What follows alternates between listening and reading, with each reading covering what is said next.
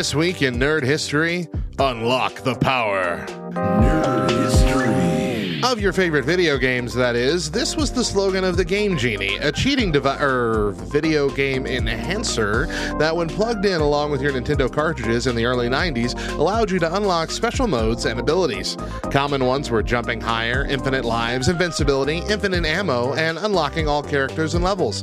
The Game Genie worked on a simple principle. The player would put the NES cartridge into the Game Genie, and then slip the Game Genie into the NES. This meant that the Game Genie was now sitting between the cartridge and the NES, where it was able to intercept and alter data exchange between the two.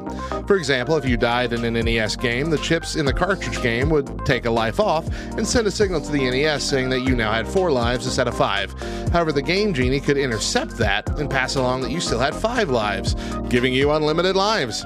This process was done through a series of codes that the user would enter upon starting the system. The codes were available inside a code book that came with the Game Genie and through a subscription to a special publication for updated codes. The codes themselves were only temporary and didn't modify the game permanently. Once you switched off the system, you'd have to re-enter the codes if you wanted the same effects. Also, if you removed the Game Genie, the game would return to normal. Despite this, Nintendo wasn't happy about the prospect of players modifying games and took legal action against Galoob, the toy company selling the product in the US, and set the stage for a copyright showdown starting on June 3rd, 1990. According to Nintendo, the Game Genie was an infringement on Nintendo's products, namely because, according to Nintendo, the Game Genie created a derivative work of the original game, many of which were also made by Nintendo. However, while the images and games were clearly copyrighted, the court took issue with the idea the Game Genie created a derivative work. The court found that for a derivative work to be created, it had to both incorporate the original work in a concrete and permanent form, and it had to be able to stand alone. Neither of these were true for the Game Genie. The Game Genie required the original work to function and thus could not replace it. Furthermore, since the codes were temporary, there was no concrete or permanent incorporation.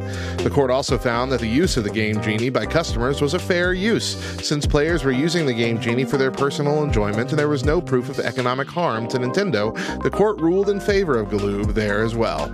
These findings were appealed by Nintendo to the Ninth Circuit, but in 1992, the court upheld the district court ruling, paving the way for the Game Genie, as well as the Game Shark, Action Replay, and other similar devices to be sold freely in the US even to this day.